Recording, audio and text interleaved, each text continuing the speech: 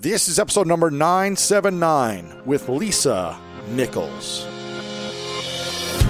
Welcome to the School of Greatness. My name is Lewis Howes, former pro athlete turned lifestyle entrepreneur, and each week we bring you an inspiring person or message to help you discover how to unlock your inner greatness.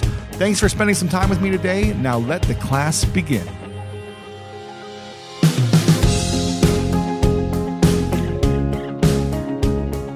It is always a good day when I get to start off the podcast with a quote from Winnie the Pooh. In the movie Pooh's Grand Adventure, Christopher Robin advises that you're braver than you believe, you are stronger than you seem, and smarter than you think. And truer words have never been spoken. My guest today truly understands the value of self-worth in the face of doubt, self-care in the face of uncertainty, and self-love that fosters growth, not complacency. And I interviewed Lisa Nichols back in 2016. It was a mind-blowing conversation, and I've been waiting for the right moment to bring her back on. Lisa is one of the world's most successful motivational speakers, media personalities, and entrepreneurs, and her global platform has reached nearly 80 million people.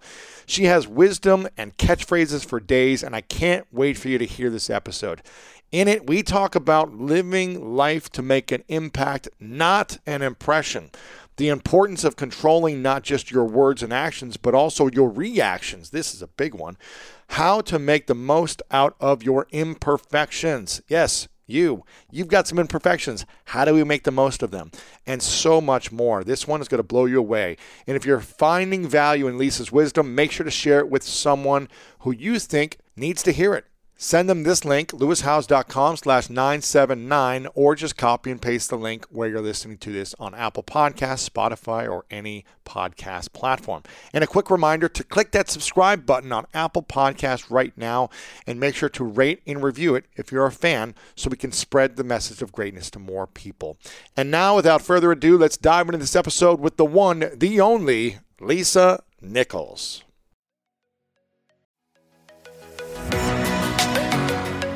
We've all been there. You have a question about your credit card, you call the number for help and can't get a hold of anyone if you only had a Discover card. With 24/7 US-based live customer service from Discover, everyone has the option to talk to a real person anytime, day or night. Yep, you heard that right. A real person. Get the customer service you deserve with Discover. Limitations apply. See terms at discover.com/creditcard.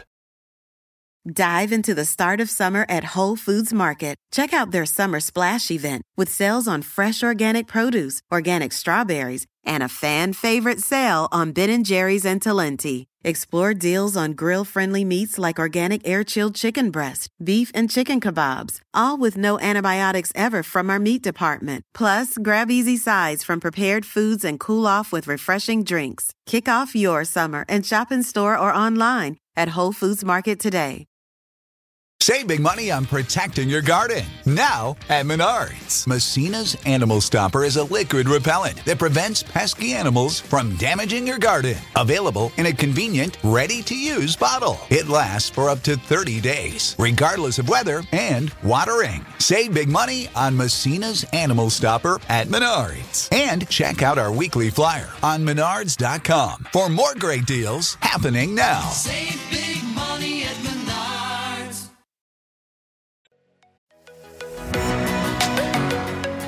One of my favorite parts about my job is that I get the opportunity to travel a lot. And in fact, I'm recording this right now while I'm in Mexico. And actually, I was thinking about something that I wanted to share because I get a lot of questions from so many people about different side hustle ideas. So here's one for those of you out there that are on the go a lot like I am, or traveling a lot. When you're staying in your Airbnb on your trips, have you ever thought about how you could be making extra money by hosting through Airbnb while your home is vacant? If you're interested in an extra stream of income, Airbnb hosting is an easy place to start, and it's like giving your home some company while you're away. Your home might be worth more than you think. Find out how much at airbnb.com/host.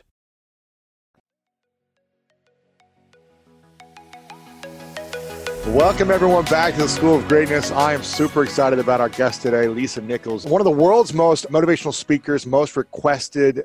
She's reached over 80 million people from her work. She's been around for a long time, serving people at the highest level with her programs, courses, events, mastermind coaching, curriculum. She's got incredible stuff.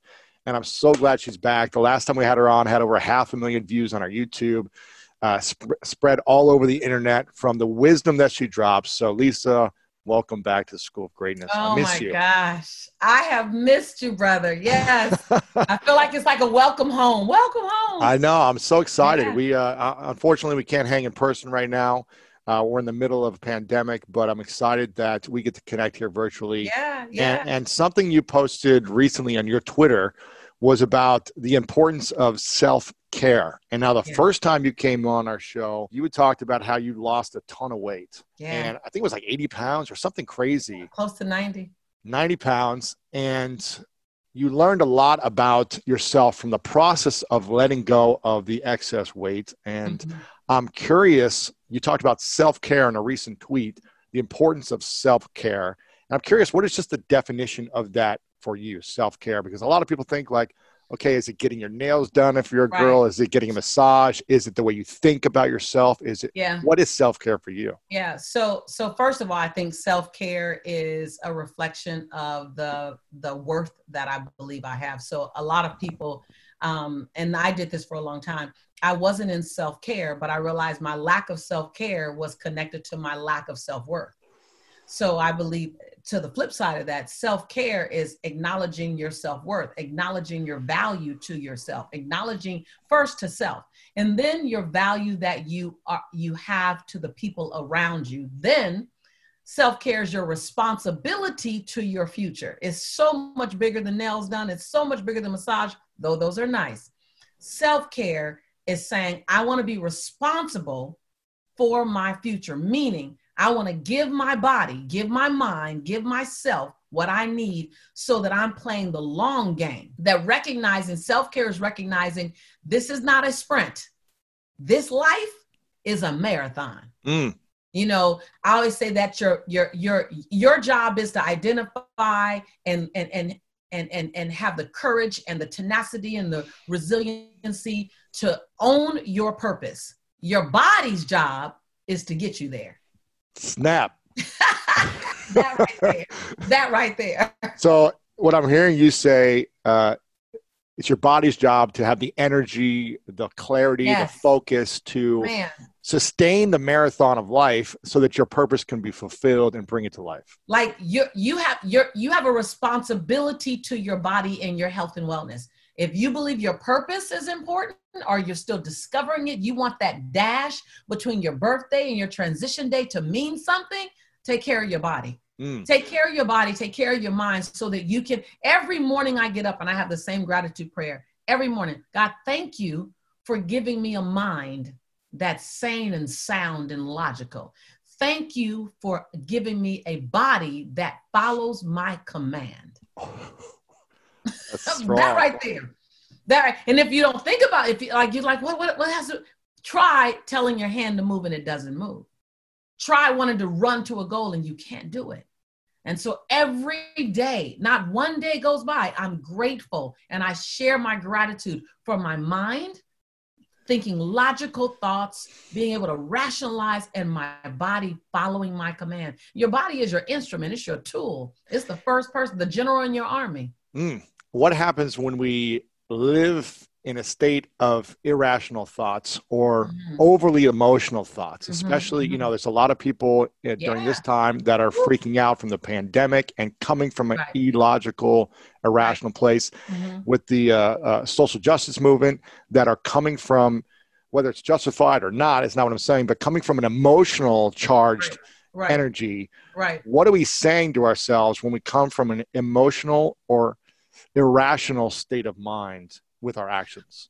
Well, first, it's important to understand that forward-moving individuals, leaders, abundant thinkers, change agents. When you think of the Nelson Mandelas and the Dr. Martin Luther Kings and the Cesar Chavez and the Mahatma Gandhis and the Mother Teresas, and you think about the Michelle Obamas, you think about those people, the Barack Obamas, you think about those people, they recognize that that emotion and logic cannot coexist and make a logical decision. That logic must lead, emotion and longing has to follow. So you make your decisions from logic and information and fact, not longing and emotion. You allow longing and emotion to fuel a logical decision. Does that make sense? So don't be without emotion, don't be without feeling, but every time you did something and it was just feeling that led, just emotion that led, you probably said, "Oh, I should have did something different. I shouldn't have did that. I'm so sorry. I was too angry. I'm so," like, you're always apologizing if it's just out of emotion. And by no means am I saying don't be full of passion. Please hear me correctly. Don't have full of passion, but also make sure you're full of logic. Like, so don't just be I'm outraged by this thing, whether it be a relationship or social justice or whatever. It's not enough. This isn't fair. And just getting out there and chanting your feelings, that's not enough. Actually, it's not enough in any form, whether it's social justice, whether it's a relationship, whether it's, a business or service, it's not enough. When you have logic and fact, logic and fact included gives you more of a chance to have longevity and impact. And so, I know people recently have wanted me to be more emotional sooner than what they saw. And I found myself saying on social media very boldly, I choose my path. I found my stillness. I went into a place of stillness and some of the social injustice. I went to stillness first so that I can think about my movements. Because again, a leader, a gladiator, a change agent, a change maker, all the things that I consider myself to be, or I aspire to be at the next level. I want my dash to mean something. You are not only responsible for your words and your actions, you're also responsible for your reactions. Now that's game changing. And so to those individuals who are driven by emotion, I say absolutely allow emotion to be the gas in your car, but make sure logic and information are at the steering wheel. Ooh, if you're emotional at the steering wheel, you're about to crash somewhere. Exactly, something. You're not making the best decisions while you're inside of traffic going 100 miles per hour. You can't. Did you feel a sense of, what I'm hearing you say is that maybe you weren't posting or talking about your feelings of of Black Lives Matter or the social injustice that was happening quick enough, and that some of your audience was pushing you to say, where's your stance, or why aren't you speaking up more? Is that what I'm hearing you say? Right. Well, I responded immediately, but I said I responded. When I responded, I said, I'm praying. I'm praying for George Floyd's family. I'm praying for his children. I'm praying for the community. I'm praying for every mother of every child, every Black male child slain, every Black male daughter slain. I'm praying for them. And I got some backlash, not a lot, but some backlash saying, why are you just praying? We've been praying for so long. And so people were angry that I wasn't passionate enough. I wasn't publicly passionate enough. I was passionate. Right. And, I'm a Black woman. I was all day angry. I was hurt. I was disappointed. Yeah. My grandmother's 91 years old. Why is she still seeing this? Why are we still here? I had every emotion everyone else had. But because I need to be responsible for my thoughts, my actions, and my reactions, because I'm going to have a few million come with me, I wanted to make sure that I was doing something that was going to be long-led. But before all of that, Lewis, one of the reasons why I couldn't talk was because my son, 25-year-old, 6'2", 220 pounds, was driving 20 hours across the country from California to Seattle during the initial part of a lot of the protests. And so my baby's on the road in a car behind the wheel, huge African-American male. So I couldn't even talk until he told me he got there safely, and that took a few days. And so I was a mother. So I was blown away with how scared I was. I couldn't sleep. Wow. I couldn't think straight. I was calling him at 3 a.m. because he would tell me, Mom, we're going to get to the hotel, the next hotel about 2 a.m. or 1 a.m. So I'm up, I'm on the phone. Like, are you there yet? Are you there yet? I got some backlash. I got more support than anything, but I realized that, and in moments like this, Lewis, where the woman sometimes wants to just speak out, I have to stop and go, hold on. is that going to do with the highest good for everyone? And I'm not saying watering down my conversation. I have no desire on any level to water down my belief system, to water down my opinions, but I do have the desire to make the strongest impact. And so, you know, what you do sometimes isn't popular, but I never started doing transformational work or to be a transformational agent to be popular. If I am any form of celebrity, if I am, it's a byproduct of doing hopefully good work in the world. Yeah. But I'm not doing things to be popular. I'm doing things to be impactful. Ooh, that's good. And for anyone listening who's maybe they're starting out, or maybe they're growing an audience of, you know, of some size, whether it's 10,000 followers to 100,000 to millions, what do you say to them about, because at some point they're going to get pressure, feedback about something that people don't like about them. What advice do you have for people who are leaders or want to be leaders, and with that type of leadership comes some type of following or fanship? What advice do you give to them for not allowing the pressure of your audience to dictate your decisions or make you feel bad about who you are? Well, I'm going to tell you what my grandmother told me. And she starts every statement with baby. Baby, other people's opinion of you ain't none of your business. Mm-hmm. So, and that doesn't mean you don't care, but it means you got one job. Do you? But you need to find out what does that look like and feel like on you. You are a unique, unrepeatable miracle. That's what you are. Unique, unrepeatable. And the moment you try to carbon copy somebody else, you're going to be a failure of yourself. And so find out who you are, what's your belief system. Speak to inspire, not to impress. Ooh. Like all day long. It's like speak to inspire and speak to disrupt for forward moving conversations, disrupt for forward moving mindset. Be willing to be unpopular at the cost, at the possibility that someone's going to grow on the other side of it. See, my grandmother also says, and many people have heard me say this, your conviction and your convenience don't live on the same block. Ooh. I was just talking to a beautiful group of coaches, all white, all looked like they were probably over 40, right? And this one gentleman said something beautiful to me. He said, Lisa, he said, I want to talk to Black people as a white man because I'm afraid of finding out that the white people that have been in my life, all my life, might be racist. He said, I don't know what I'll do if I find that out. So I find myself wanting to talk to Black people so that I don't find that out. I said, here is that moment when your conviction and your convenience don't live on the same block. You have to be willing to be inconvenienced with new information in order to have an impact on the future. When you live like that, all of a sudden, your mind is at the highest level of consciousness. Doesn't mean you're the smartest. Doesn't mean you know everything. Let me be super clear.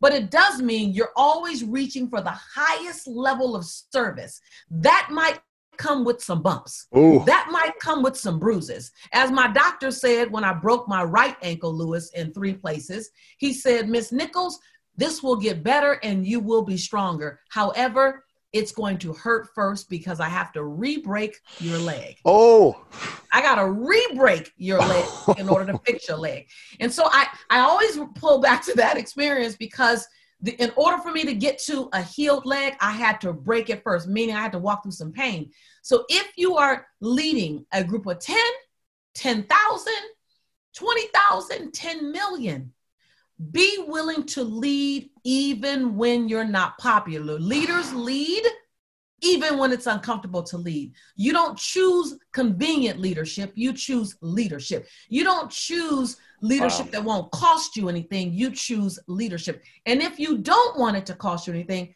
then sit down and don't lead. Be a follower. Because it's always the path is already made. There's nothing wrong with that, by the way. There's no judgment on a follower. But if you choose this path, I'm a unicorn. I'm a gladiator. I'm a change agent. I'm here to disrupt. I want to make this world a better place between my birthday and my transition day. Okay, then be willing. Someone's always going to have this little thing right here online. It's down always. This little thing right here, don't worry about it. Don't worry about it. Your job is to wake up, look in the mirror, and say, today I am enough. I'm smart enough. I'm bright enough. I'm chocolate enough. I'm mocha enough. I'm cream enough. My hair is curly enough. My hair is straight enough. I woke up enough. Before you check any response on social media, you first like you, and then everybody else's like is optional. It's bonus. The first like and the only like, and I'm not saying disregard other people, but I am saying you are whole and complete. And everything you touch, you have to touch it from a whole and complete, even what you don't know, even in your ignorance about something. Right now, I'm educating more of my white brothers and sisters about having conversations across color lines. How do you want to do that? What are some things to say that can keep you in that safety net of connection? And that's what I should be used for. And that's what everyone's asking of me. Give us some insight. And in that, you're whole and complete in your ignorance about that conversation. That doesn't measure your wholeness. Right. And to follow up with that follower leadership point, I guess in some ways throughout our entire life, we're all following something or collaborating with and following someone else's opinion or advice or teamwork. And we're all leading other people at different stages of our life as well, whether it's one person or millions of people. So we're always got to learn. I'm curious about this convenience thing here, because the last time you came on, you had a convenience in your life for a long time that you talked about, which was this weight. I think you actually called it a suit of some kind. A jacket. It was my jacket. Yeah. And it had convenience for you, and it served you for certain areas of life, but then it held you back from reaching new levels of leadership, of joy, of happiness. Without assuming, but I'm absolutely.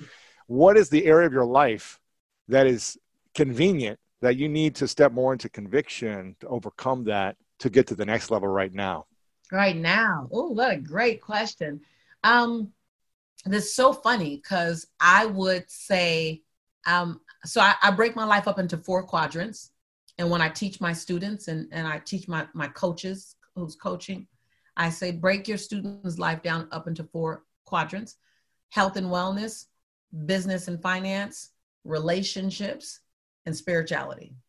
And then it's easier to chunk down. So when you ask me that question, I go to those 4 quadrants and I go, okay, which one? How is that one doing? How is that one doing? How is that one doing? And I can honestly tell you, this is going to sound funny, but it's in my health and wellness still. Still? Yeah, it's in my health and wellness still. A very different conveation in that because area. you kept the weight off, right? I'm assuming. I kept it off. Yeah, I kept it off. It hasn't gone up and down, but I want my next level. Now I'm at my next level. Now I want, Angela Bassett arms, and I want Serena Williams abs now. First I just wanted to get this 85-pound jacket off my back. I had another, now that it's off and now that I'm inside of a fitness journey, now I'm like, okay, hold on. Is it possible? So I find myself watching a lot of videos of women over 40 who are just like beasts, right? Like, oh my God, right? Because I go, can I get that? And the answer is yes, and it's going to cost you something, right? And so I'm excited because during the pandemic, I began saying when the quarantine happened, I said, who do you want to say you were during this quarantine? Because we got about 2 months, 3 months. And on the other side of it, you have to say, when people say, what'd you do during the quarantine? You got to answer them. So what'd you do during the quarantine? So I'm excited to say during the quarantine, I was a beast in my home gym. I created home bootleg gym. I wish I had time. I'm gonna try to find it on my phone, but I took a broom. I took the stretch bands, the bands, the resistant band. I took a resistant band and I took a broom and I put the broom through both ends and I put the broom on my shoulders and I was doing some squats with the resistance band. Then I was doing curls with the broom and the resistance band. And then I took the Arizona iced tea big jug. I filled it with water. I filled another one and I was doing, because we couldn't get out at all to do weights. And we took the plates that go on top of your roof, the roofing, those big plates for your roof. We found some of those outside. I just moved into this house, so I didn't know what was in the house. I moved into a furnished house, so I found the roofing outside. We stacked 5 roof plates, and I would do 5 or 4. I just got radical. and as a couple of stores opened up, I went and replaced them with real weights. And so this is the first time since we met 5 years ago that I've been so like on fitness training for toning and tightness and that next level. But one of the things that I realized, Louis, is that I had to honestly believe that I could get it. I had for so long. I just believe you could get what? That body, that level of achievement that way. Let me tell you why. Because sometimes you're trying to outrun misery for a long time. And all you know is I want to be out of that discomfort. And so for so long, 19 years, I was overweight, right? And so for so long, I just didn't want to be fat. Mm-hmm. I just didn't. So I can't. Screw the abs. You just didn't want to be fat. That's what I'm talking about. That's Serena Williams abs. I ain't even thinking about that, right? I'm not even. I just don't want to, have a keg. Forget a six pack. I'm trying not to have the keg, right? I'm trying not to have the double keg. And so that idea couldn't even enter because I was nowhere in there. So once I got down, I was just grateful to be down. So for the first 2 years, 3 years, I was just in I'm not fat. And then and I want you, if you're listening to me, to translate this into whatever it is for you. It could be the I'm not broke. So you're not running towards something. Mm-hmm. You're just trying to outrun something else. Some people say they want to be in love, but they're single forever. Well, a lot of people are single because they're trying to not be hurt again. Yeah. Come on. Like this translates to anything: relationships, health, wellness, finance. Like if your energy is more on you're trying to not be something, then you can't pursue anything. In sports terminology, we say you're playing not to lose as opposed to playing to win. Boom. Look, I was an athlete. I remember like you just trying not to lose. You ain't trying to win. You're trying not to be the loser. You're not trying to be the champion. Mm-hmm. Right. And so for a long time, I was grateful for not being fat anymore. I was grateful. I was so shocked that I was in a size 6. I was so shocked that I was in a size 8. I was just shocked. So I couldn't pursue anything. I was just like, blah, blah, blah, blah. I'm just grateful that is this real. And I knew I would never go back. I wasn't ever worried about gaining the weight again. How do you determine that you're not going to go back? Or how did you set yourself up to make sure you never went back there? Because that's a 19-year habit, it sounds like, and a 19-year thought process that was around a belief system of, hey, I'm going to be this way and it's not okay, but I'm living with it. And so I'm going to shock you and say it had nothing to do with managing my food, my intake, my movement. It had nothing to do with that. Nothing. It was, I was done.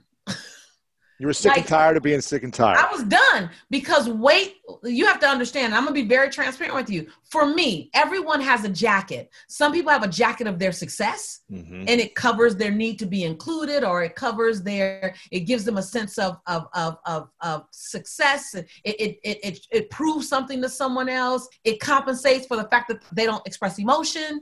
Right, whatever it is, we're all walking around managing perfect dysfunction. Let's just say that. There is no perfect. Pursuing perfect is a false pursuit that will always leave you disappointed, right? And so our job is to perfectly dance with our imperfection. Like I've learned how to dance with my imperfection. I tell people, me and my imperfection, we will do the electric slide. Yeah. Because I'm embracing it. And so what I realized was my jacket, my weight, it wasn't me, but it was me. It was, and I did it because a multitude of reasons. And I'll be and I told you before, one, I have this personality. I've always had this personality, and I'm an alpha woman. So I got a personality that vibes with dudes and it vibes with women. And so I would go into an event and the guys and I would vibe together because I'm not real frilly. I'm not going to sit around and talk about my nails. I'm not going to talk about curl. I don't want to talk about none of that. I'm not that chick. I want to talk about trying to get results and impact. I want to talk about outcomes and results and investments and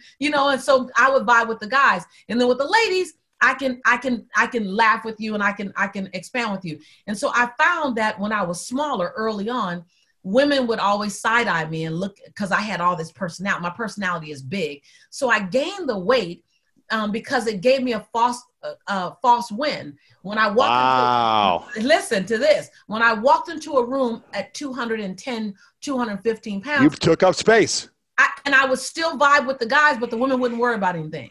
right? Wow. And so the other side to that was that with relationships, I had this amazing body. Like my body is pretty much like it was then, but imagine 20 years ago, I had this Serena Williams body, and I also had this personality. So I would meet a lot of men, and always, because I was at the front of the room on stage, and so I would meet a room of 500, they would meet me. And I could never discern if someone wanted to get to know me or they were interested in all that package.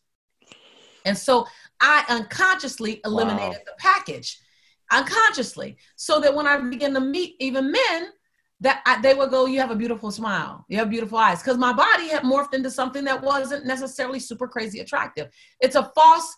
I started this part with, we're all managing our dysfunction, remember? And we're all dealing with our perfect imperfection. It's your job, if you're listening to me, to find out what that thing is for you, that Band-Aid.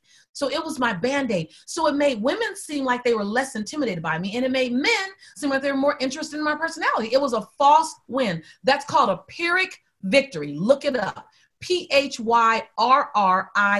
a Pyrrhic victory. It's when you get the outcome that you wanted, but it cost you more than you needed to pay. Boom. Ooh. And what? Boom. Boom. Boom. Boom. And what is the price you had to pay to get to a place of removing the Band-Aid and shedding the weight and shedding the psychological, pains that you were holding on to that held you back from the next level? So if anyone can relate to me on this one, I just want you, whenever you see this, I just want you to blow up the chat box, blow up any way you can reach out to us. I realize, and if this is you, just let me know that I'm not by myself. And we like to use on my campus, Yana, Y-A-N-A, meaning you are not alone. So y'all just Yana me. Just let me know. I'd already made millions when I lost the weight. I had already been on Oprah, Larry King, Steve Harvey. I'd already been on all that. I'd already been international for years.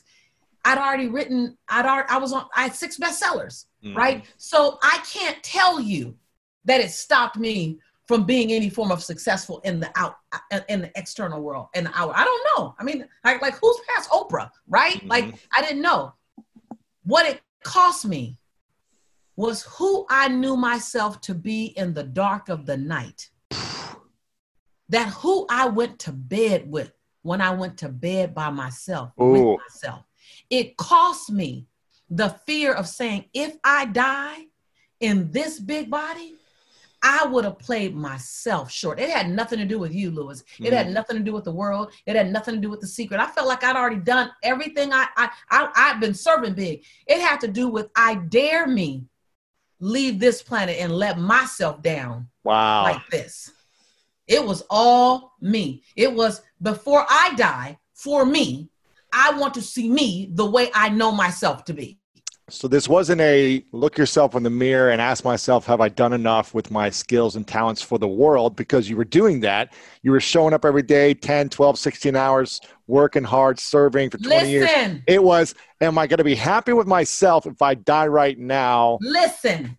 Can't nobody grind harder than his sister. If you grind equal with me, let's do it. But like Will Smith said when he was being interviewed once, you know what I'm talking about. I'm about to die on the treadmill. I'm going to die on the treadmill. I'm going to die on the treadmill. So I had no wonder. There's no more time anybody can give. I was opening the doors and shutting the doors. I would turn the light on in the morning. I would turn it out at night. I promise you, it wasn't that. It was, I know that I can touch more of me for me, not for anybody else. I had no guilt if I left this planet and I had only done what I did. I'm cool. I played full out for you, but I didn't play full out for me. Oh, man.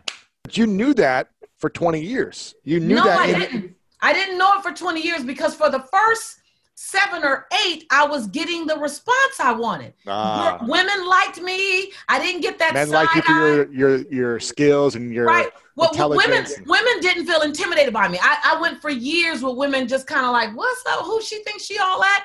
And I was trying to make them like me, trying to dim my light so that my light wouldn't be too bright for anybody, right? But I didn't know I was doing it. And then in the relationships, Well, when women say there are no good men in the world, I say, I don't know where you've been. I have dated some of the most amazing men on the planet. I just wasn't ready to get married, or they weren't ready. I was in this crazy journey called, I'm going to touch the world. And they're like, woman, you're running too fast for me. I got to go. Yeah. So, but I met amazing men, but I met them inside of that body. And so there was a false illusion of victory. Y'all, you got to hear what I'm saying, Lewis, because so many of us are living in that right now. These hollow victories. I mean, it's a hollow. It's called a Pyrrhic victory. Phyrrric, named after General Pyrrhus. When General Pyrrhus won 2 wars, he turned to one of his generals and said, I can't afford to ever win again. And when his general said, why? He said, because in winning these 2 wars, I've lost my best generals and my best friends. They're all dead. Oh. And so from that was derived the phrase Pyrrhic victory. And a Pyrrhic victory is when the cost of the victory actually outweighs the victory itself. We see it in all the entertainers that we call successful, then they commit suicide, or all the people we call successful, and then they binge out and they go on an alcohol binge, whatever that thing is. You see it in their lives. It also can happen in ours. So for me, my Pyrrhic victory was about 90 pounds. It gave me what I wanted, but the cost. So the cost for me was every time I looked at myself on video. And it's only, man, when your body is not the way you know it can be, and then you get popular and you get some form of celebrity and everybody wants to take a picture with you, and then everybody wants to post a picture with you, of you, you get all these reminders. This is who you are. So I would dress it well. I would dress it in $300 shirts, and I would dress it and I would bling it out. And then I just got tired of dressing it, blinging it, compensated for it. I got tired. I said, I'm done. And it was so crazy because when I lost the weight, I stopped wearing big earrings. I stopped wearing big necklaces. I was like, I don't want to wear none of that stuff. And then it was like, whoa, all that was a part of the costume so that you can feel comfortable with what you saw. So yeah, it was a journey. And again, this is weight for me. Is it finances for you? Is it relationships? Is it being nice? A lot of people say yes. They say yes when they want to say no so they can be liked. I'm going to ask you an unpopular question. Go for it. The self-love movement of loving yourself as who you are in this moment and accepting yourself for who you are. I truly believe that we need to accept ourselves. We need to accept our past, what we've been through. We can't hold on to pain forever, and we can't hold on to the baggage of the past, and we've got to accept where we are. But I'm always trying to improve where I'm at. And if I'm not fully happy with something, take a look in the mirror and ask myself, okay, what are the sacrifices, the prices I need to pay right now to see those improvements? It's going to take time and energy. You got to give something else up to get what I want. What are your thoughts on the self-love movement of, you know what? It doesn't matter if you're this or that, if you're broke or if you're 100 pounds overweight or if you're sick, just love yourself and it's all good. What are your thoughts on kind of that vibe?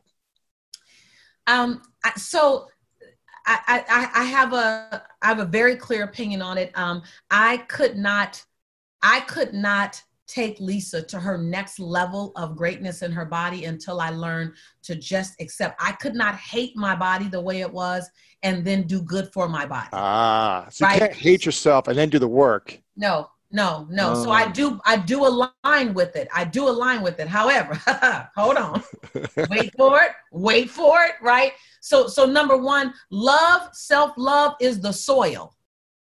Self-love is the soil. So have your soil, but please, brother, sister, plant a daggone seed and plant it and water it and give it some sunshine so you can do something daily. So trust, self-love is the soil in which you plant future contribution seeds in. And then daily grind, hashtag the treadmill. Daily grind is the light and the water required to be of some use and some possibility for those of us witnessing your life. Ooh. So don't mistake self-love don't mistake complacency with self-love. So self-love says, I'm whole and complete and enough with where I start, but hold me accountable to where I'm going. Ooh. So don't stay where I'm at right now and just be okay with it forever. Be okay with where I'm at now. Accept it. This is what I've gone through. This is my challenges. This is my story. This is my problem. This is what I faced. Okay, now that I'm aware and I own the moment, what am I going to do moving forward? I'm enough in this moment. However, shame on me if I'm here in 5 years. Ooh. Shame on me, and shame on everyone around me who allowed me to do this sweet talking, this sugar sweet talking, whether it be self-love or whether it be I'm just standing still. When The Secret came out, everybody was like, I'm going to sit and wait and manifest my life. What, you going to sit and manifest your life on that couch? All you going to get is a big dent in that couch, and now you mad at The Secret and mad at me. Mm-hmm. No. Awareness plus action equals transformation. Please don't skip that plus action part, because action is the antidote for despair. John Baez says, action is the antidote. Anything that's not working in your life, you have to be in some form of action. Not thoughting, not just thinking, not just talking, but action. So people can outthink. They're like, oh, I've really been working on this. What you been doing? I've been analyzing. No, you ain't. Then you ain't worked. Strategizing, thinking. Right, I'm strategizing and communicating. Hold on. Action is the antidote for despair, John Baez says. Lisa Nichols says, action is the prescription for success. At the bottom line, self-love is the soil.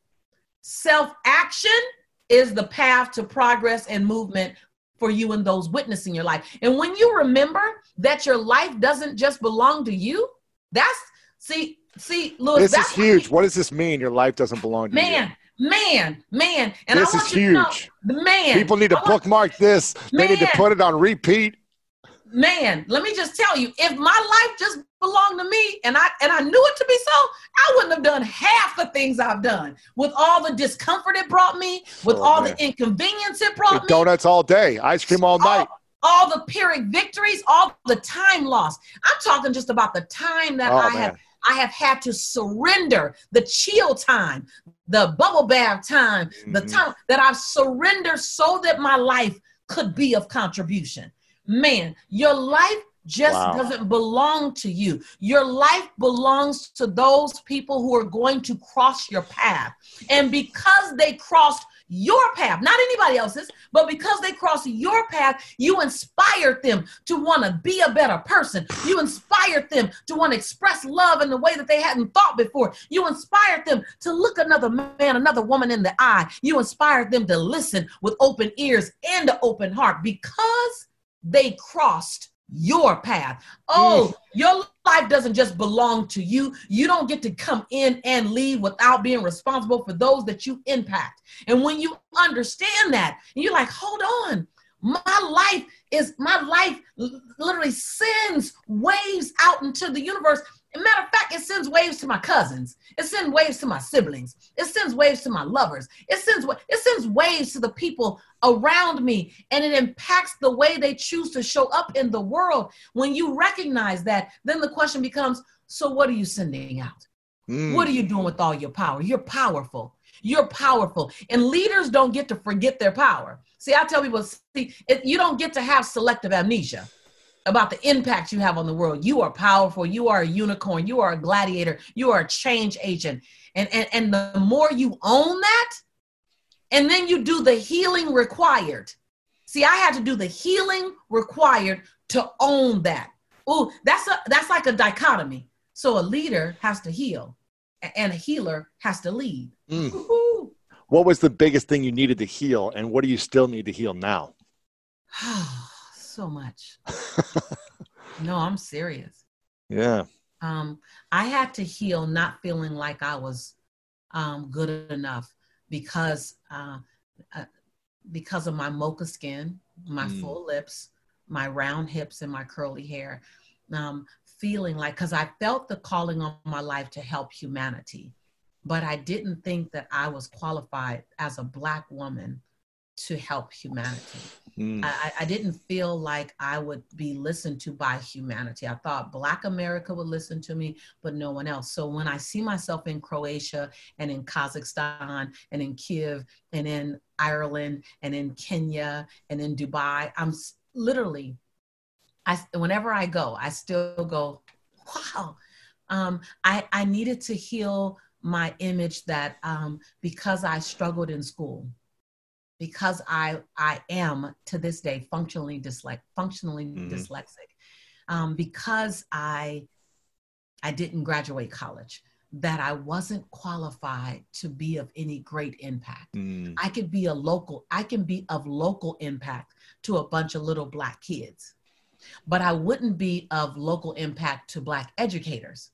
I wouldn't be regional impact, and I sure heck wouldn't be national impact. Who am I to think I could be international impact?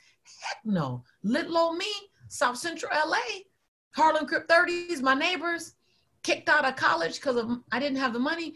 I didn't think that. So I struggled with the I am the right person for this assignment with all that I have and all that I think I should have had. Yeah. I'm the right person. I also struggled with feeling like people would love me forever, meaning that I was worthy of long-term. Like I would hear about people who have 25-year friendships and people who, and I hadn't experienced that early in my career. People of my past were a part of my past. And this world of transformation was all these new people in it. You know, because it wasn't the climate, it wasn't the conversation that my friends were having. So I needed to find the people that were having the conversations like me, like you. I needed to find the Jack Canfields. I need to find the Marcy Shimoffs. I need to find the Reverend Michael Beckwiths. I need to find them, but I didn't know any of them a long time. And so I began to miss, no one knows me. No one knows Lisa Shantae Nichols. The old me, yeah. No one knows that. They know me in the last 2 years. Yeah. There's no one there to for my bridge. And so I begin to wonder, will I have long-term friends? Will I have long-term relationships? For a long time, that was a very silent worry of mine. Like, I want someone who just knows my history. I can leave the table. I would always say this to my friend. I want to leave the table, and if the waiter comes, I want someone at the table to know what I eat. I go, it's just that simple. It was just that simple. And then I worried about love. As my career grew, I'm going to talk about the more successful Lisa. As my career grew, I began to feel like it was harder to find someone that could hold my light without dimming my light. I needed someone to be a container for my light without asking me to turn my light down. And that was a long journey. I'm 54 years old. I'm proudly 54 years old. And I've just entered into the love of my life just 2 years ago. Wow. And I'm grateful for every relationship that helped me get there. Every relationship gave me something, either gave me a gift or gave me a lesson. Wow. And I'm grateful for them. And I would never do this, but I'm one of those weird people that I think it's an anomaly what can be done. I could throw a party and literally invite my former relationships, and they would all come and we would have a great time. That is something to be said for right there. That's how clean they are. That's how I wish I could say that about the past relationships I was in. I would like to be in that space, but I don't think they want to see me. Yeah. That's how clean I left them. Because one of the things that I made sure is that we left the relationship leaving each other's dignity intact. That's nice. And that was a priority for me. And so in the onset of the relationship, I'd say, I don't see an end to this. Like, I would love for this to last. And if it doesn't, can we make a commitment to honor one another's dignity and leave our dignity intact? Because we may be Mr. or Mrs. Right for each other, or we may be Mr. and Mrs. Right now for each other. And either is perfect. Yeah. And so I opened it up with that. And so literally, if I had a party, my girlfriends all want me to. I'm like, no, I'm not doing that. But that was a thing. And then the last thing I just have to say, because I struggled, was between my love of my child and the love of my career. That was a fear? That was a pull. I felt like I didn't know. No one ever said they had both. Everyone talked about they having to choose. Everyone talks about having to choose between my career, my family. Everyone talks about being out of balance. And so I adopted it. And so I started with a fear that somehow my son would suffer because I was living my dream, or somehow my dream would suffer because I'm a mother. And so my son at 18, remember, I don't know if you remember, they had the phones where you can put your Fave 5 in the phone. Yeah. Early on. And my son, when he was 18 or 17, he was talking to his cousins on the Fave 5, and we have a very close knit family. And my cousins, my nephew said, why I'm not in your Fave 5? Why I'm not in your Fave 5? And my son said, I don't have room. And he goes, show me your Fave 5, man. Show me your Fave 5. And I could hear them in the background. And he's showing my nephew his Fave 5. And I can hear my nephew go, dude, your mom? What is that about? And he goes, we cool like that. My son said, we're cool like that. And it was my first sign that I didn't have to choose, that I made them both work. And so anyway, you asked the question. So what were the things? And those were the three things that I struggle with. That's beautiful. And is there a big struggle right now besides the health? Is there like a psychological or a belief that you're still limited or have some limiting beliefs around? Or is it just all timing? It's just like, it's all happening. It's just going to take the time it takes. And no, I mean, I really want to find an answer for you, because I believe that when people are on a platform of leadership and I'm not saying I'm a superhero at all, but sometimes people tend to give us a cape. I believe it's important for you to understand what we're still working with. So I want to work hard to find something for you. I believe that everyone, the person looking at me and looking at you right now, they deserve that. There's no arrival place for me.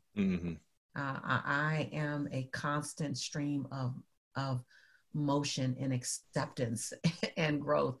And now I said 17 years ago, Louis, I want to live on white sand beaches and I want to have blue, clear water. 17 years ago. Wow.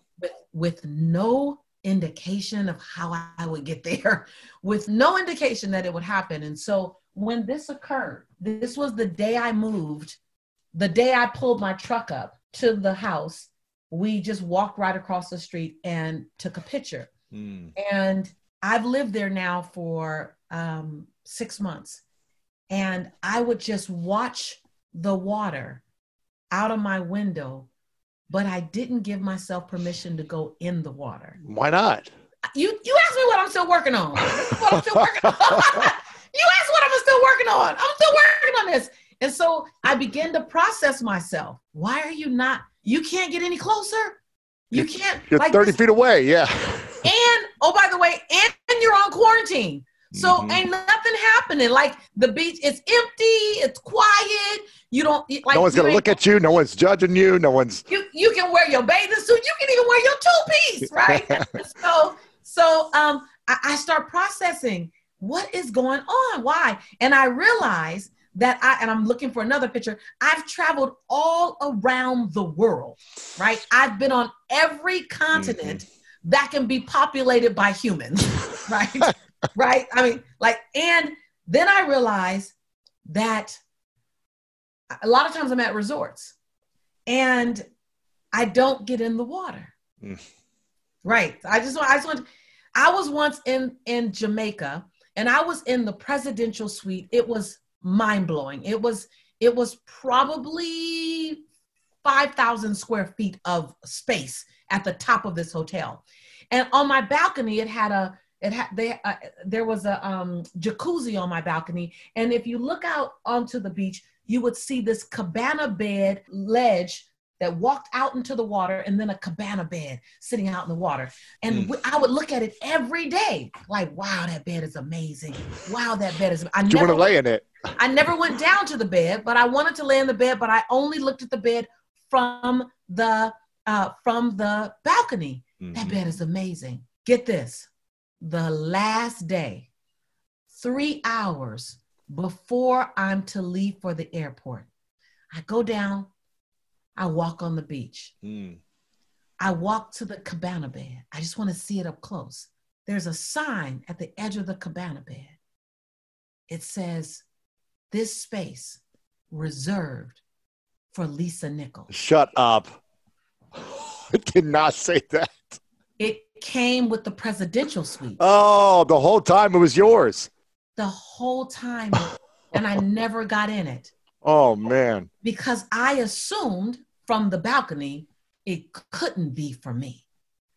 And so on my birthday in May, I finally gave myself permission to go and get in the water. Mm.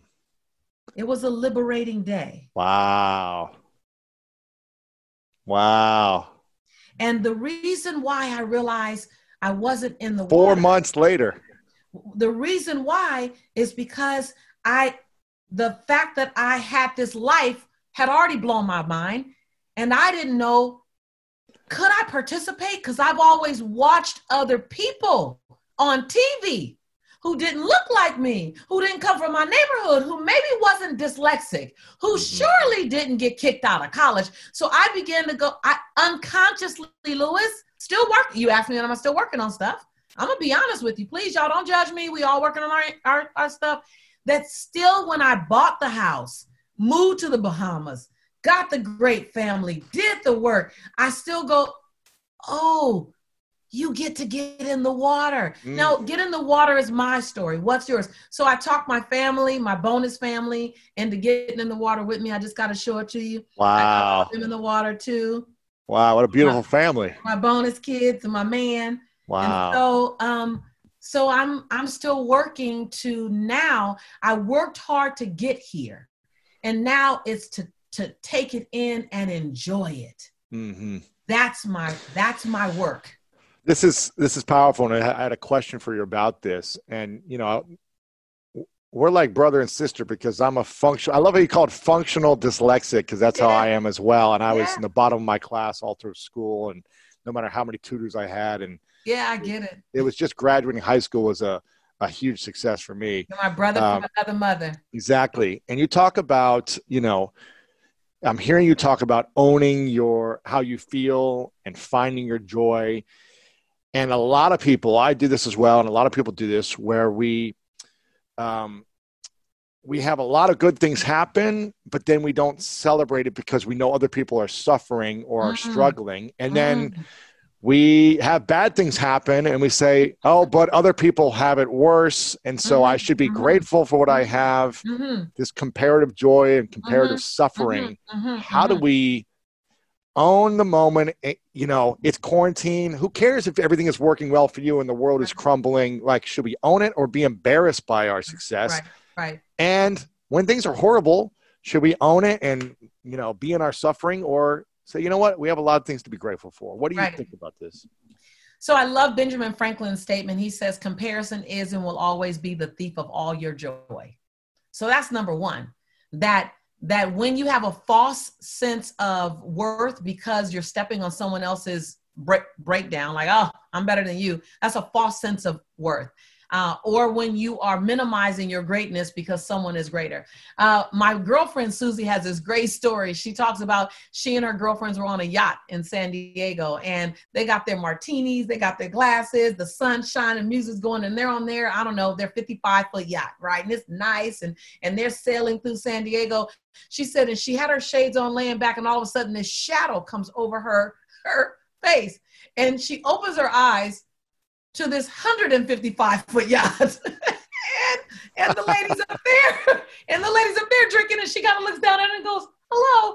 And she said she felt 100% complete and whole and happy until that yacht came. Right. And she said the woman didn't try to take her joy. She handed her joy to that woman. Right. And so comparison will always steal your joy one way or another. The false sense of grandizing you on someone else's neck. I always say, can you be as tall as you need to be without standing on my neck? Ooh. Like, can you do me that favor? Can you stand in your greatness without standing on my neck?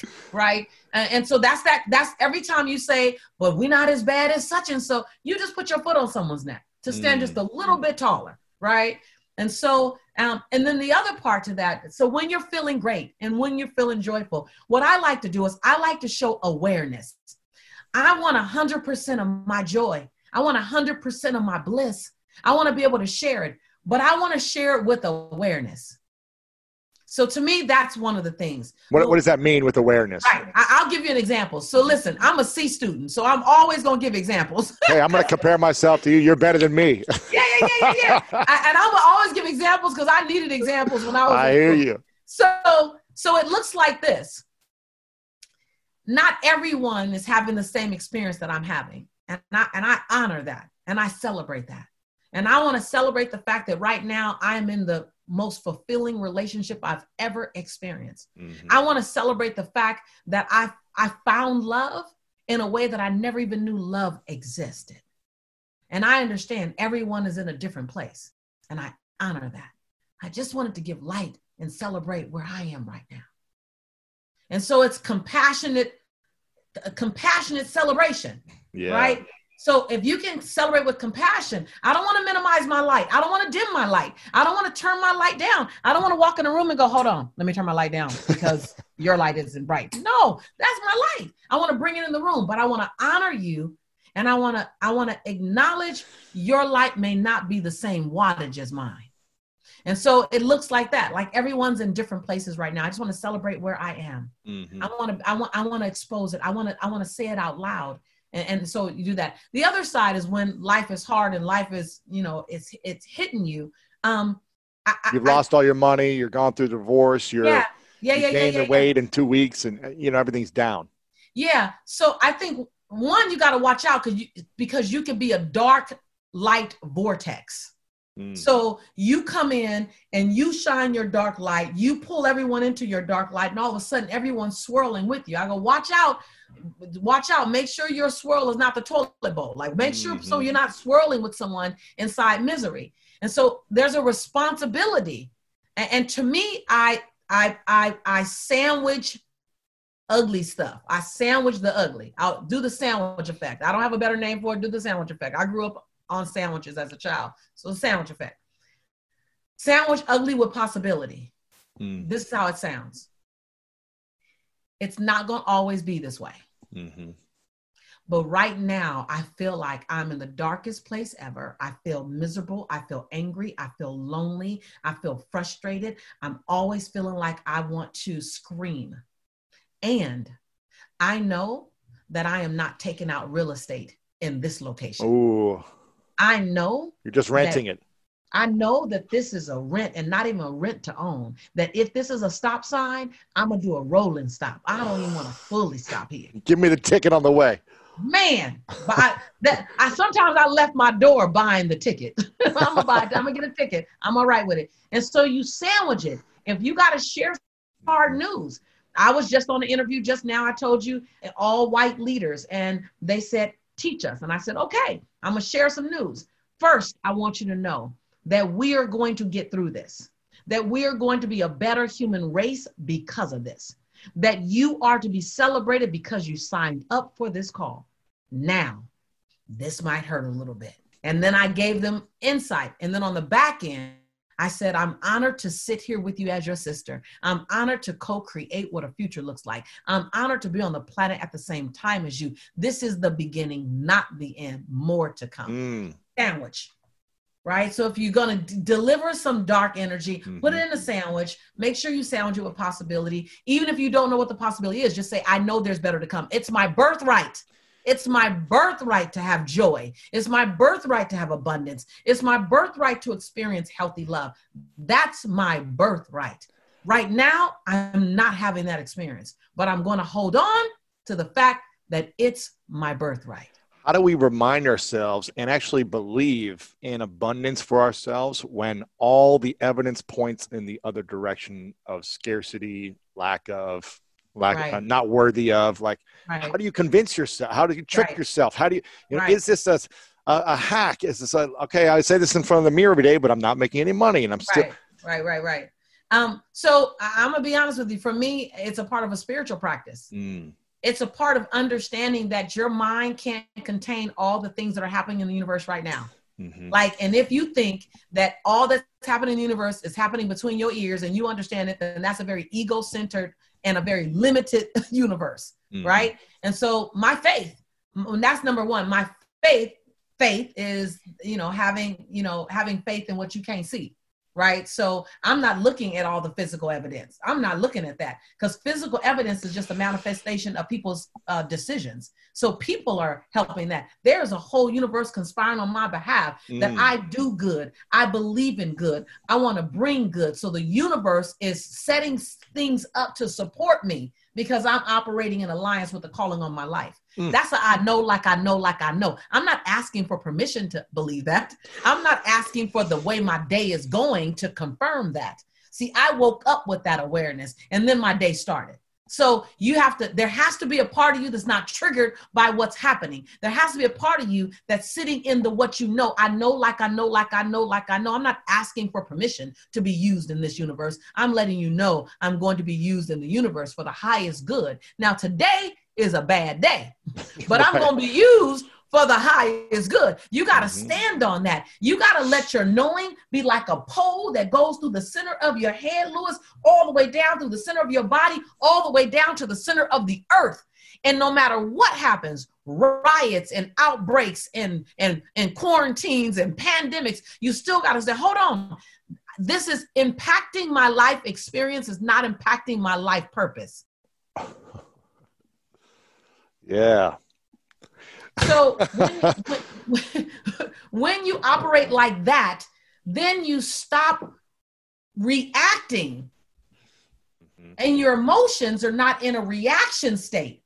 Your emotions are in a, okay, that came. Okay, how do we operate with it? Okay, that came. And you'll still spin out. Like when they told me I couldn't get on the plane, I was like, okay, hold on. But then I began to search for my grounding. Yes.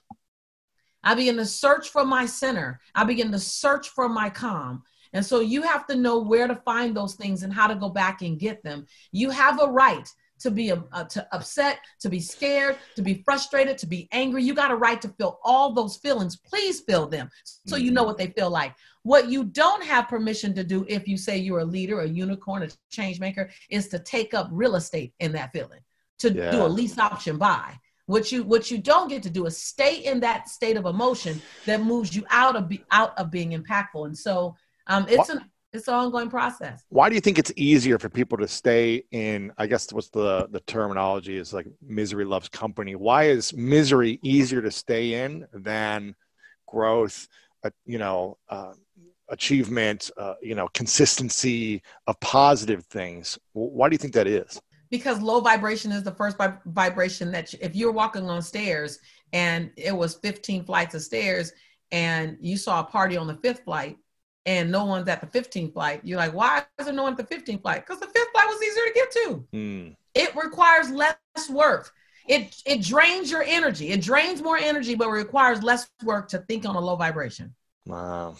Every single one of us that are in a forward moving conversation right now, didn't land there accidentally. So you can slip into toxic conversation. You can do nothing and be average. You can do nothing and be average. That's why it's crowded.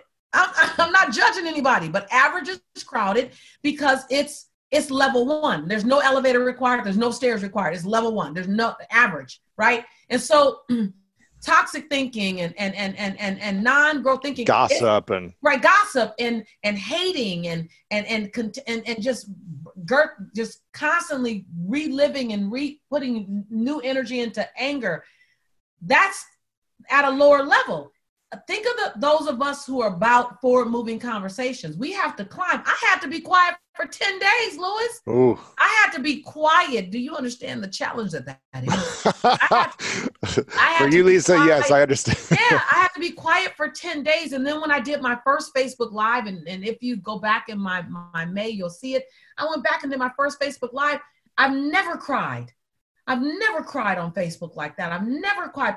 I've cried on stage like that, but I had so much emotion, but I had already made my way to conscious thinking. And now I gave myself permission to speak.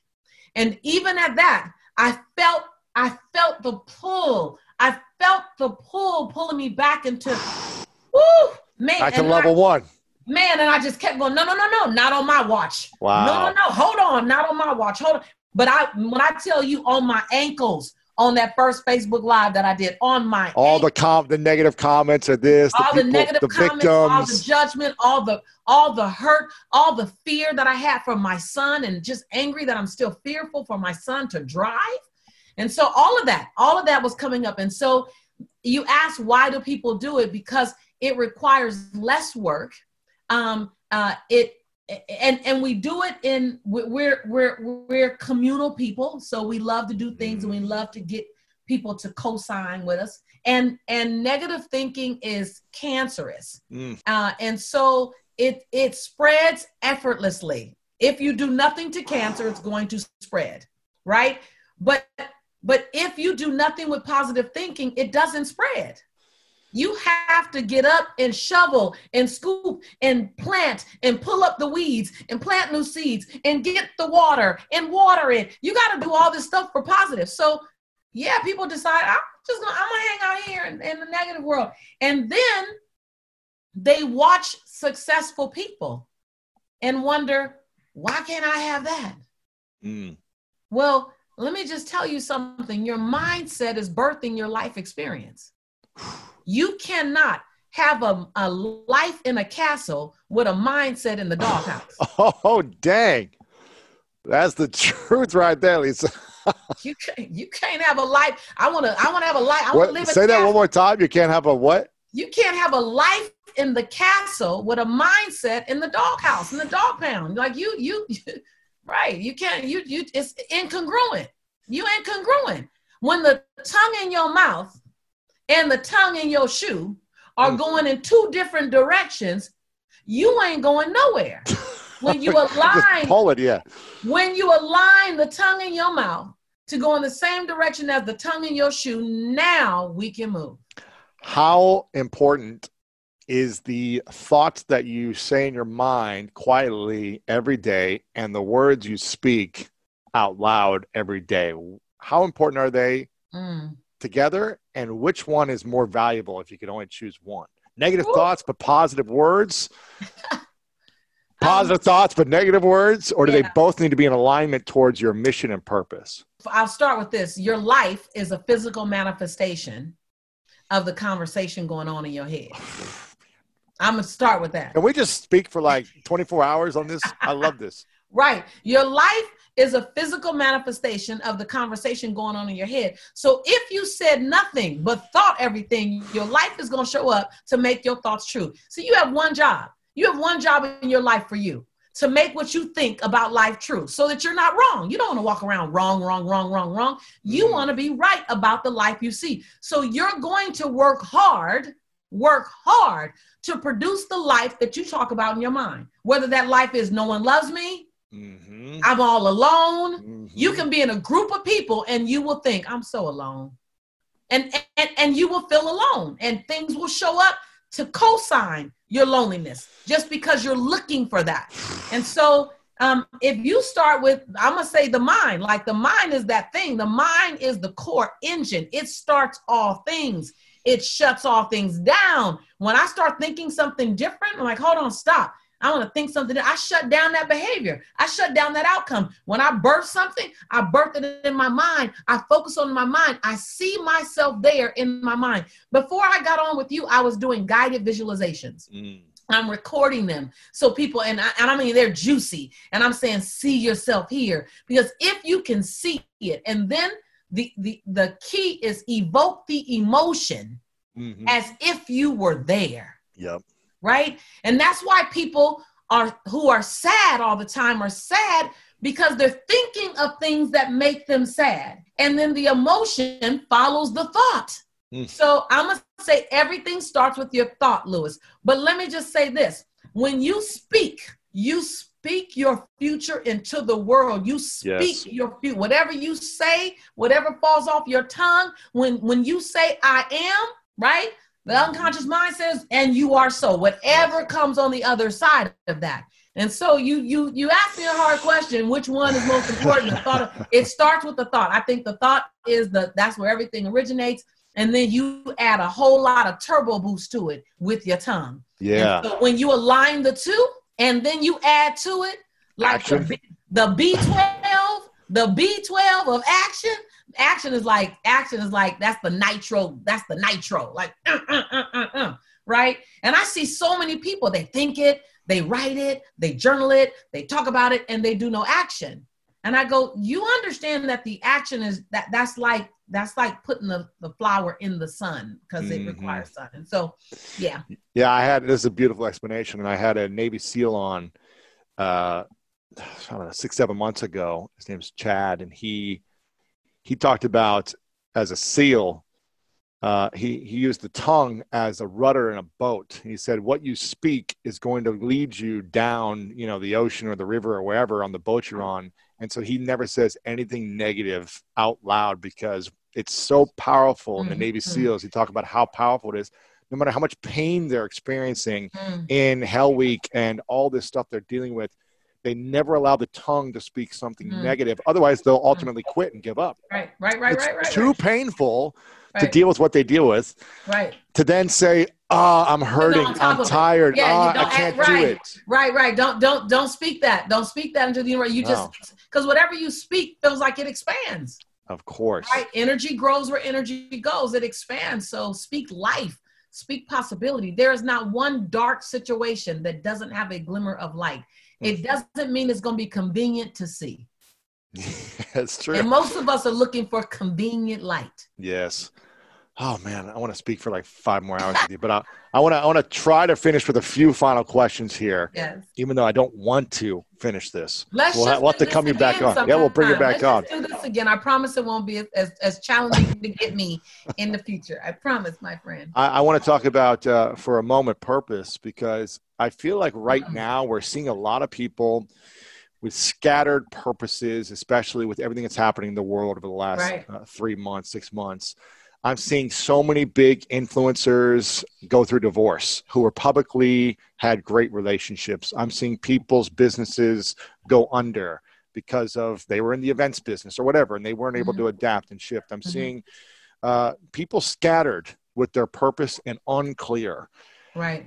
How can people, let's speak to this, because I think it's 2 different questions. One is how to truly figure out what your purpose is, because I think it's seasonal. What your purpose was when you were 10 is different now. I agree. It's seasonal, so it's hard for, it's a very broad question, and I don't want to set you up with that because I think it's unfair when people ask you that for me.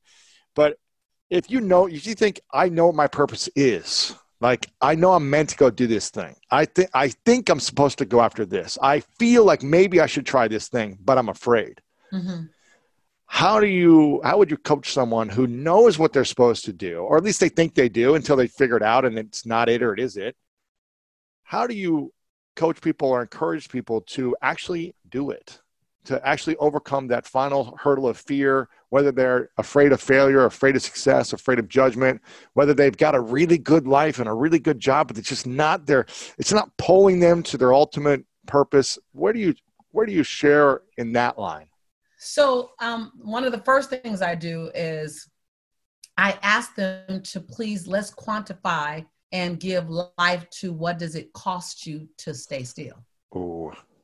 So, I'm a straight no chaser kind of girl, right?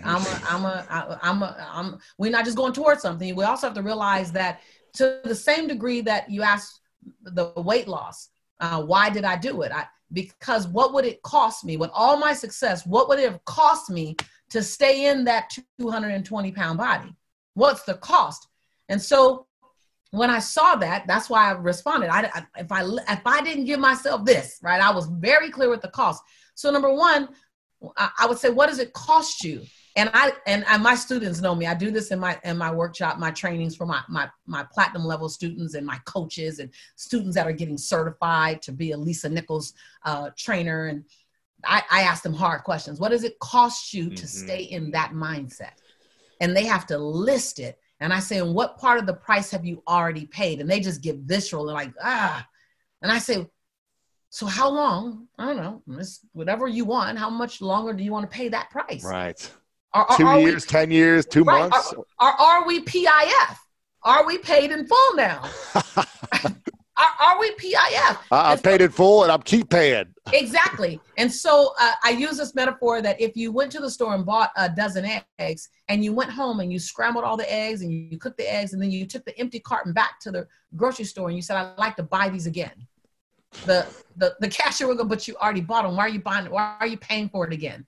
That's what we're doing. We're paying for the same behavior over and over again. And so one, get clear that you're PIF, that you're paid in full for not being in action. Like I've already paid it. I've done 3 years of wanting a dream and not have, whatever your reasons are, right? Number 2 is let's talk about everything that happens if you fail. Let's just unpack that. You go back to where you're at now. Yeah, you'll. Right. Oh, actually, you never are back to where you are now because now you got some kind of lesson that you didn't have. Yeah. Right. You got some kind of experience. So what happens if you fail? Okay, great. So what lessons can we pull out of that? So now let's agree to, if we fail, let's fail forward. So then let's define, what does failing forward look like? So then we get very descriptive on what does failing forward look like? What will I do with the lessons? What will I'll document 4 to 6 things I did right. And I'll document 2 to 3 things that I can improve upon, and I'll implement them all on the next go round. So then we take out all the possibility. And I even go as far as saying, so what if people judge you? I unpack it. What if people judge you? Let's say they talk really bad about you on social media for like 3 days. Like it goes a while. Well, then what happens? Mm-hmm. Well, on the 6th day, I get up and do it again. So all of a sudden I take all the juice out of the balloon of all. We just deep dive into the darkness of your illusions, deep dive into the darkness of your mind. So like, what? Okay, well, I'll lose this money. Okay, you lost how much? 40,000. Okay, all 40,000 gone. So now what? I don't know. Okay, well, let's figure out a plan because you already lost the money. We lost the money. Let's now I can start saving again, or I can do whatever. Okay, great. So then all these big possibilities are now just situations. Mm-hmm. Then I go to, so what can we do to eliminate the possibility of that occurring? So now we go into strategy. So I'm real big on strategy. I'm real big on milestones. I believe that you should not set a macro goal without setting several micro goals. So I live in micro goals. Like my number that I want to generate this year, I don't ever look at that after November of the year prior. After November 2019, I don't really look at it. I look at every monthly goal because that's my milestone. I know that goal, and I know that goal is tied into my annual goal. Mm-hmm. So I don't have to worry about it. So I'm seeing if I'm on track, because I can handle that. That's palatable, right? So then a lot of times entrepreneurs set like big, bodacious goal, and you have a release of endorphins when you first set it, but then it goes away because you don't even know how you're going to get there. Yeah. And so I'm real big on just on my campus, I'm real big on 3 things: a strategy, right? Milestones and accountability. Yeah. By when dates, by when, by who, right? And so make it doable, make it so you can see it, set it up in 90 days. And so I think that purpose comes with a plan. Ooh. And oftentimes we leave purpose so big and so ambiguous that it feels difficult to touch. And so if you're supposed to inspire millions, okay, great. So for August, how many are you going to touch toward that million? We're going to get to millions. We're going to get to million. But are we touching 5,000? Are we touching 50,000? Mm-hmm. And then by November, did you grow your social media platform by 3% or by 30%? Like something trackable and measurable so that you can see that purpose being fulfilled. So you can trust your picker. So many of us haven't had enough indicators, haven't had enough evidence that we've done it the way we thought we would do it or better, that now you're starting to pull back on trusting your picker. Well, you need evidence. If the court of law sends a man to prison because of evidence or lets a woman walk because of lack of evidence, then why not use evidence in your life that you're ready for such a time as this? But you have to set it up in such a way where you can see the trackable evidence. Yeah.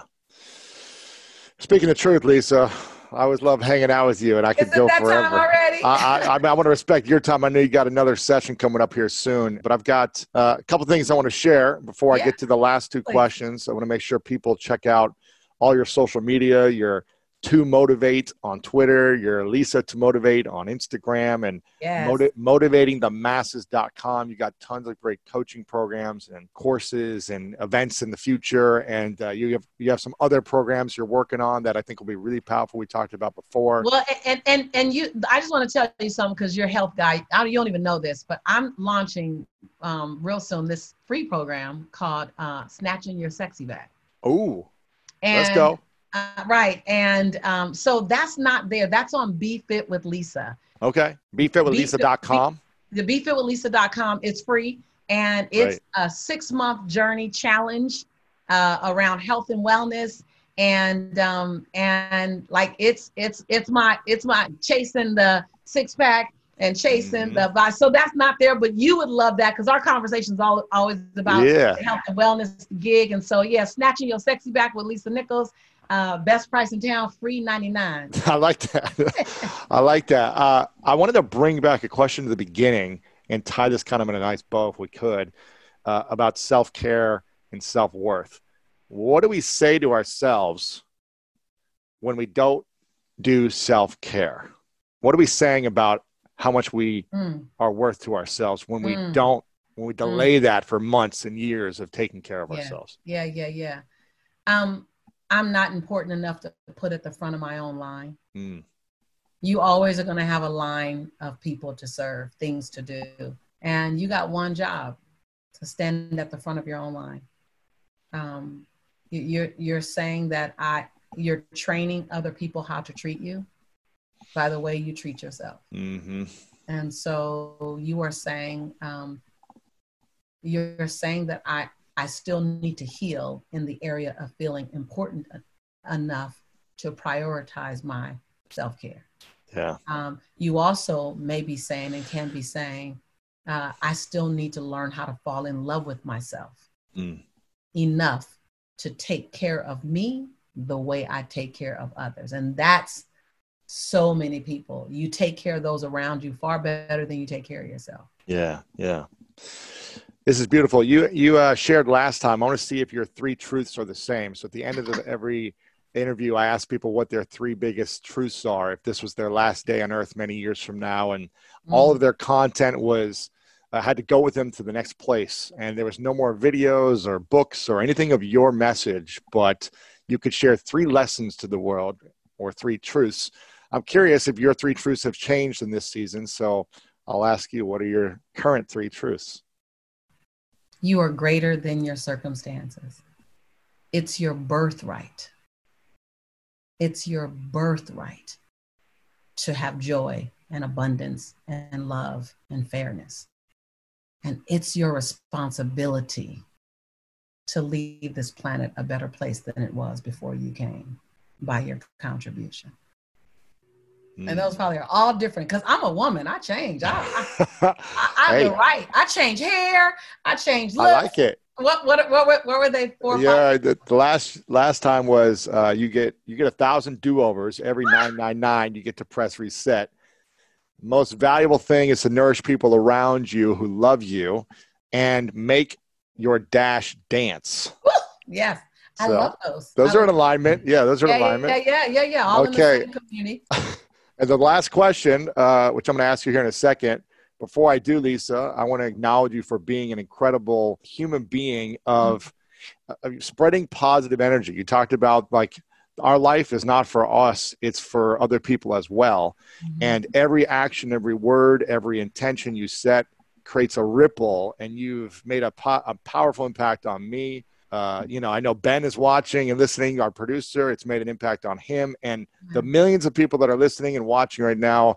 This is going to impact in such a profound, powerful way. I acknowledge you for your consistent growth, the consistent effort and energy you take to work on your health and maintain and improve, to having the relationship you want, everything. I acknowledge you. You're amazing. And I'm so grateful we're friends and that you're alive. So thank you so much. I appreciate the acknowledgement. I'm a reflection of you, brother. We are blessed enough to find like unicorns, like each other, so that we don't have to walk this planet alone, wondering about our our sanity, because we play out in the universe. We don't play outside the box. We realize that there was never a box in the first place. So thank you for making the journey feel good. I'm always grateful for the company I get to keep while I'm here and while I'm up to what I'm doing. So I'm your sister in service, your sister in possibility. I want to find excuses to play together and call it one.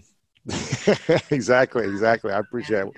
You've always been a safe space. I love the space you create. It's judgment-free, it's ego-free, and it's full of intention of service. And that's the place I want to spend time. I appreciate it. We'll do more of these for sure, frequently in the future. My final question, what's your definition of greatness currently?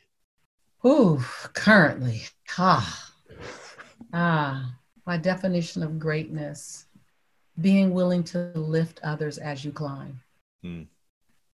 Being willing to lift others as you climb.